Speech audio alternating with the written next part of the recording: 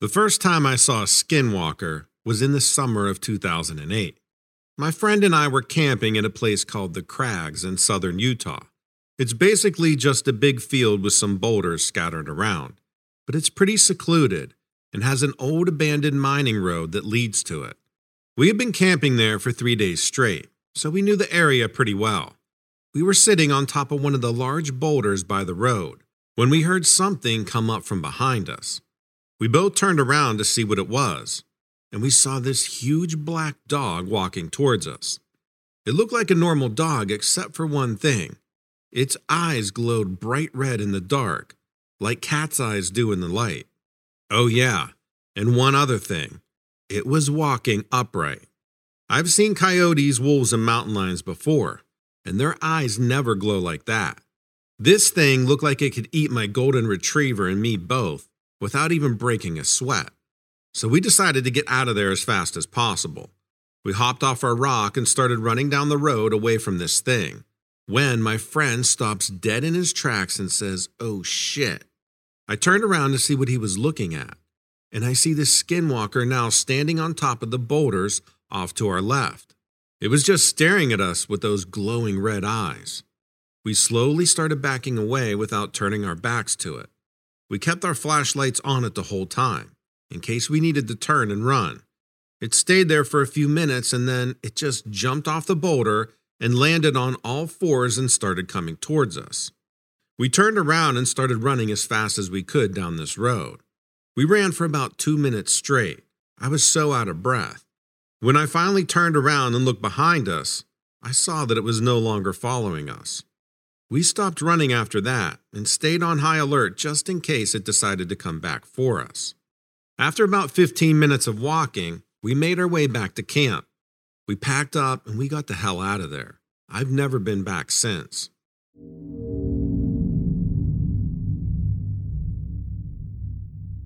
The following was told to me by my mother. She lived in a small town in the Appalachian Mountains of West Virginia called Montgomery, West Virginia. Her house was located on a hillside that overlooked the town and valley below. She lived there alone, since my grandmother had passed away several years before this incident occurred. One night, she awoke to hear her dog growling at something outside her bedroom window, which faced the front of the yard and the street below.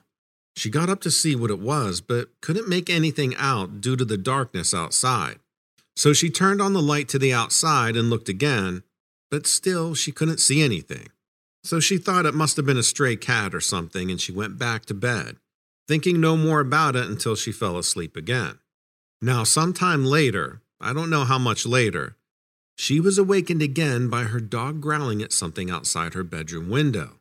But this time, when she got up to look out into the darkness, all she could see were these two red glowing eyes staring back at her.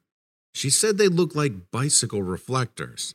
She said that whatever it was had long arms, because its hands were resting on top of the fence post beside her driveway, and its fingers were long enough that you could see them even though it was dark outside.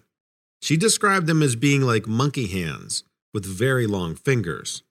She said that whatever it was stood there for several minutes, just staring into her bedroom window while its eyes glowed red. Then after a while, it slowly backed down from the fence post, then turned around and walked down the driveway towards the road. She said that she watched it as it walked away until it disappeared into the darkness at the end of her driveway. She said that she was so scared by this time that she ran back to bed and pulled the covers up over her head. The next morning, when she got up and looked out her bedroom window, there was nothing to be seen anywhere outside. So she just went about her daily routine as if nothing happened. She never told anyone except for me about this incident, because she thought they would think that she was crazy or just imagining things.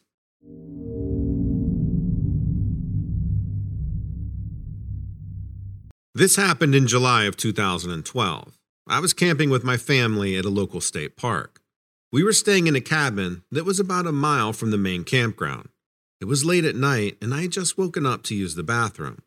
I walked outside of the cabin and looked up at the sky. The stars were so bright, it was amazing. I stood there for a few minutes just looking at them, when suddenly something caught my eye. There was this bright light coming from behind the trees about 100 yards away from me.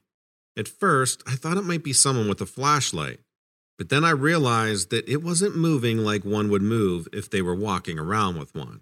This thing was hovering above those trees, and it seemed to be getting closer to me as time went on. I started to get scared because this thing didn't look like anything that I'd ever seen before. So I ran back inside the cabin and woke up my dad so he could see what I saw too. We both went outside together and we watched this thing hover over those trees for about 5 minutes until it finally came into an open field where we could see it better. It looked like this giant white orb floating in midair with no lights or anything on it, just pure white glowing light all around it. My dad said, "What is that?" Then all of a sudden, this loud humming noise started coming from whatever this thing was, almost like an engine revving up or something similar to that. But it sounded louder than any car or truck engine that I've ever heard. Then 2 more orbs appeared next to the first one. They were smaller than the first one, but still very large orbs, just floating in there without any lights on them either. All 3 of these things just hovered there for like another 10 minutes, while making these very loud noises, until they finally just shot off into the sky at incredible speeds. We watched them go until they disappeared into space, somewhere really high above us. After they left, my dad told me not to tell anybody about what we saw, so we never did tell anybody else about what happened that night. Well, except for my mom and my little brother.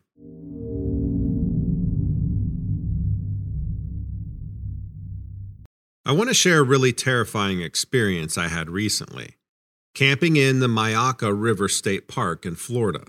It's a really neat place to go, but you need to be vigilant about the wildlife, mainly alligators and snakes. My girlfriend and I have a dog, but we never bring her to this spot.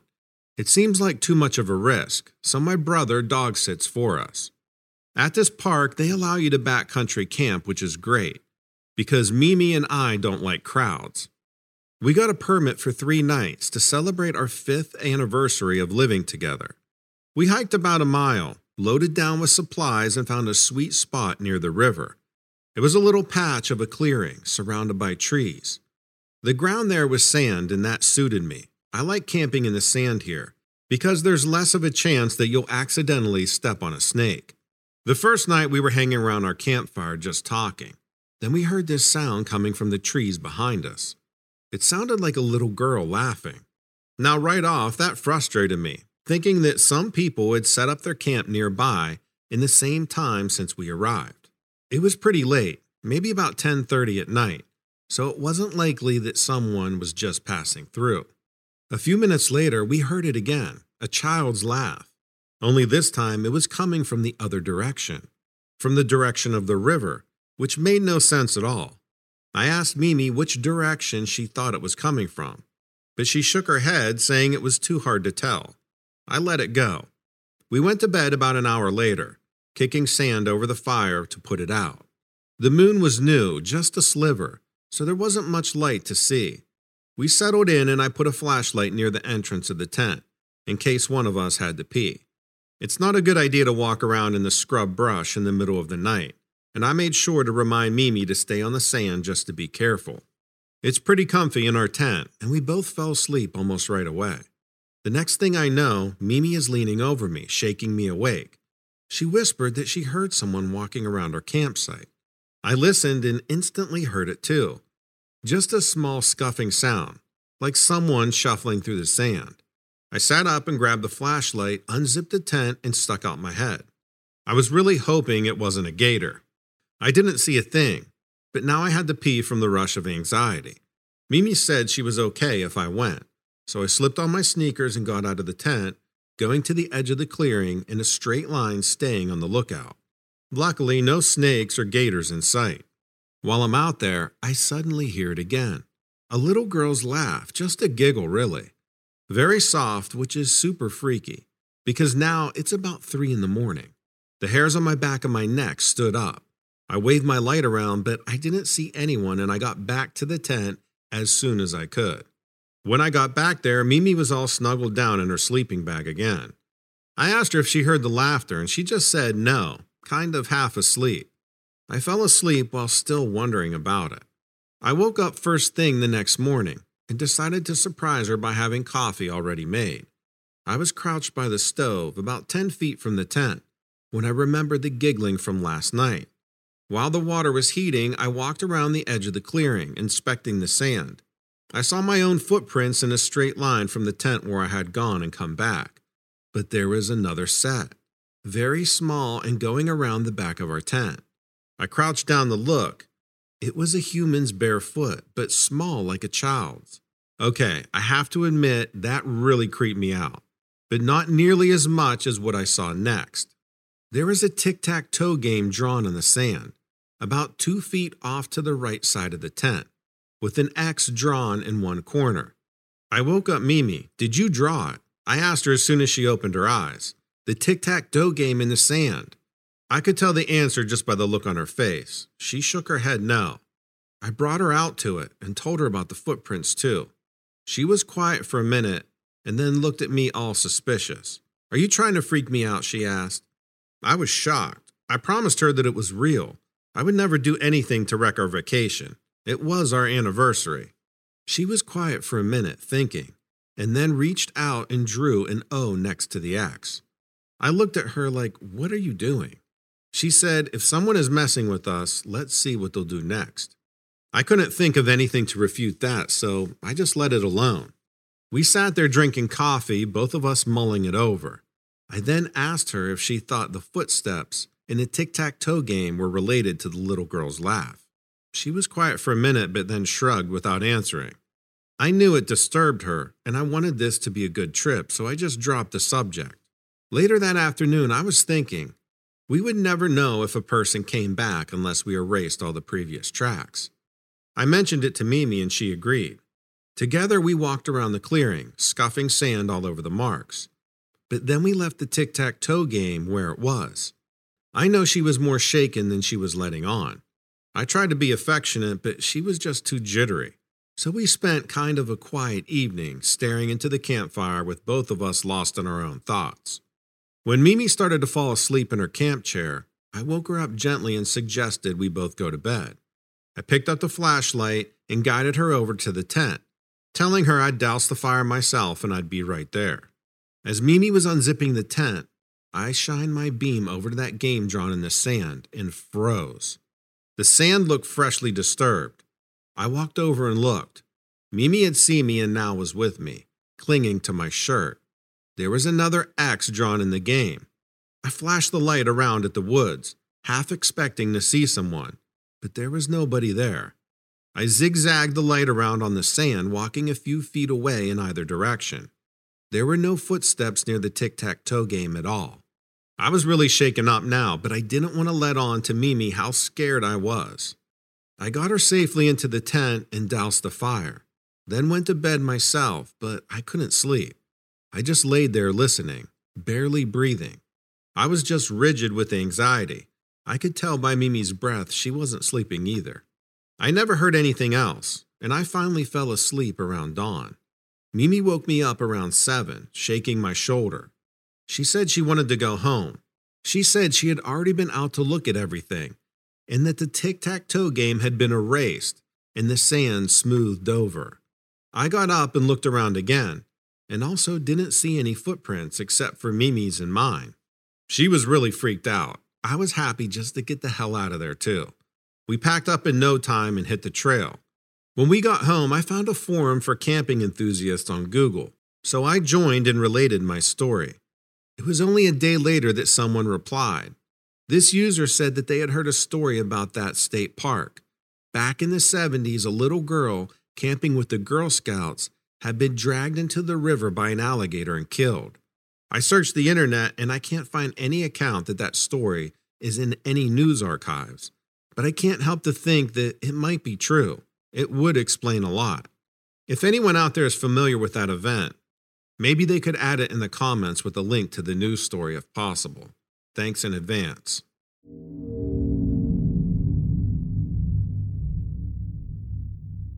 Hello, Donovan. I was reminded of these experiences while listening to your show, I think, or maybe Mr. Ballin's channel. Someone was describing recurring experiences that were very similar to mine. Whosever show it was, you might find this interesting. My sister and I spent our childhood summers at my mom's cousin's ranch in Montana. We and her cousins would ride horses through the woods for hours at a time. We would all head out, doubled up on horseback, and ride on siding roads along pastures and hayfields, and into the national forest following old logging roads. There were usually 4 of us, sometimes up to 6, and we often had our cousins' dogs along too. I remember the first time I saw what we referred to as the phantom of the fork in the road. I remember coming out of our family's timbered property into a clearing that had 2 other dirt pathways, kind of spoking out of a gated fence. You could go straight ahead on the same small dirt road we were on, veer to the left, or veer right and have to climb down from your horse and open a barbed wire and log gate to continue into the national forest land. Our route took us right. When riding up to the clearing, you had a good view of the entire scene from a ways back. The fork was entirely empty of people and animals. We were all riding and chatting, and then one by one we all got quiet as our minds adjusted to what we were seeing. It was like blinking a blurry image into focus. Where we had all been looking, as we emerged from the timberline, there had been nothing. Then a man began to shape right at the fork. He was just standing there in a plaid flannel, work pants, and boots. The thing that spooked me as a kid was that he carried a rifle in his hand. We slowed the horses but continued toward the clearing, as we wanted to open the gate road into the Forest Service land. My sister, several years older than me, asked our cousin, "Do you know who that is?" She replied, "No, but he never bothers us." I remember thinking that it was all right, considering our cousins had run into him before. I don't recall if the dogs were there with us this time, but the horses did respond strangely. We passed within 12 or 15 feet of him as we rode up to the gate. He appeared very solid. He was very real looking. You could make out the seams and buttons on his clothing and the tooling of his rifle sling. My oldest cousin dismounted and opened the gate, and we all rode through, leading her horse. We turned to watch her close the gate, and the man was still standing back there where we had first seen him watching us. My cousin got back on her horse, and we took a final glance up to the man, but he wasn't there. It couldn't have been more than 8 or 10 seconds from the last time we saw him. There was nowhere he could have moved that quickly and quietly. We would have seen or heard him run off. I didn't think much of it. I was just more excited to keep riding. But I remember the older kids, the oldest one was 16 years old, being pretty weirded out by it. One of my cousins said, "Yep, that's what he does." This was not a one-time event. It happened at least 4 more times over about 6 summers. Always the same man, same place, same clothing, and same gun.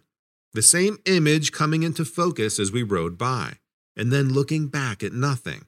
The last time I saw the phantom, my cousin and I were riding alone. The exact same thing happened as had unfolded all those times before. He never spoke to us, and we never spoke to him. The dogs never seemed to even notice him. I went back in my 20s to see if maybe I could conjure him up, but I never saw him. I just wanted to see, with the advantage of adulthood, what those experiences had been, and either try to come up with a rational explanation or be convinced that he really was a paranormal being.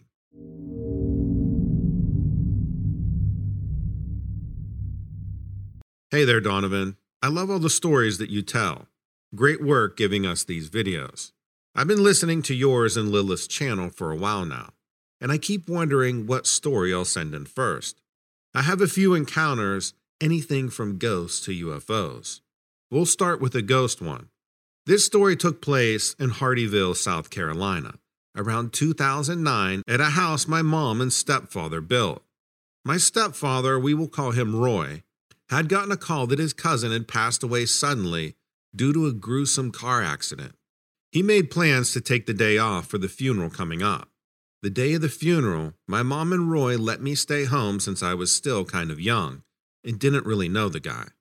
So I stayed home and finished painting the hallway walls and the trim for my mom, and listened to the radio as I worked. I was probably 15 at the time. Nothing new was staying home alone. I was an only child and matured quickly, so I was pretty responsible. A few hours went by, and they arrived back home. I just want to mention, even though I was still painting, I didn't have any windows open. We had central air with good circulation, and it was pretty cold outside, so I kept them closed. We also had no pets at the time. As they walked in the door, I was finishing up at the kitchen sink, washing out my paintbrush. I asked them how the funeral went and how everything was. With my parents both being behind me talking, the door from the other side of the house slammed out of nowhere. Now, I've heard doors slam. This was no measly slam. Whichever door slammed, it shut so hard you would have thought the frame cracked. It hurt my ears on the other side of the house. Right after that happened, we all looked at each other with a bewildered and scared look on our faces. My stepfather is a pretty straightforward guy, doesn't really believe in anything supernatural. My mom and I, however, grew up seeing and hearing spirits, so we were certainly believers. So the next step was for someone to go back to the other end of the house to see which door it was and the cause. Roy's face was a little ashen, and he didn't volunteer. I made a cross on my heart right after and started praying that whatever did that would get the hell out of there. I certainly wasn't brave enough to volunteer, so my brave mother volunteered herself. She walked down the hallway and made her way through all the rooms, all the closets, and the bathroom by herself to check things out. A few minutes later, I hear her coming back down the hall. When she makes it back to the kitchen where Roy and I were, I see the look on her face and it looks unsettled. I asked her whose door was shut, mentally hoping it wasn't mine. She said, "They're all open." Nothing else happened that day, but we were all kind of on edge for a while. Maybe it was Roy's cousin saying goodbye in an odd way. Maybe it was the house itself. A lot of weird things happened there, even though it was a new build. I think it was the land or Roy causing it. Roy wasn't a good guy, so I'm thinking something manifested from his darkness, or the land had some history. I have a few more stories, including the same house, that I'll send in. Thanks again, Donovan. I listen to you daily as I'm doing chores around the house, and I love all your content. Take care.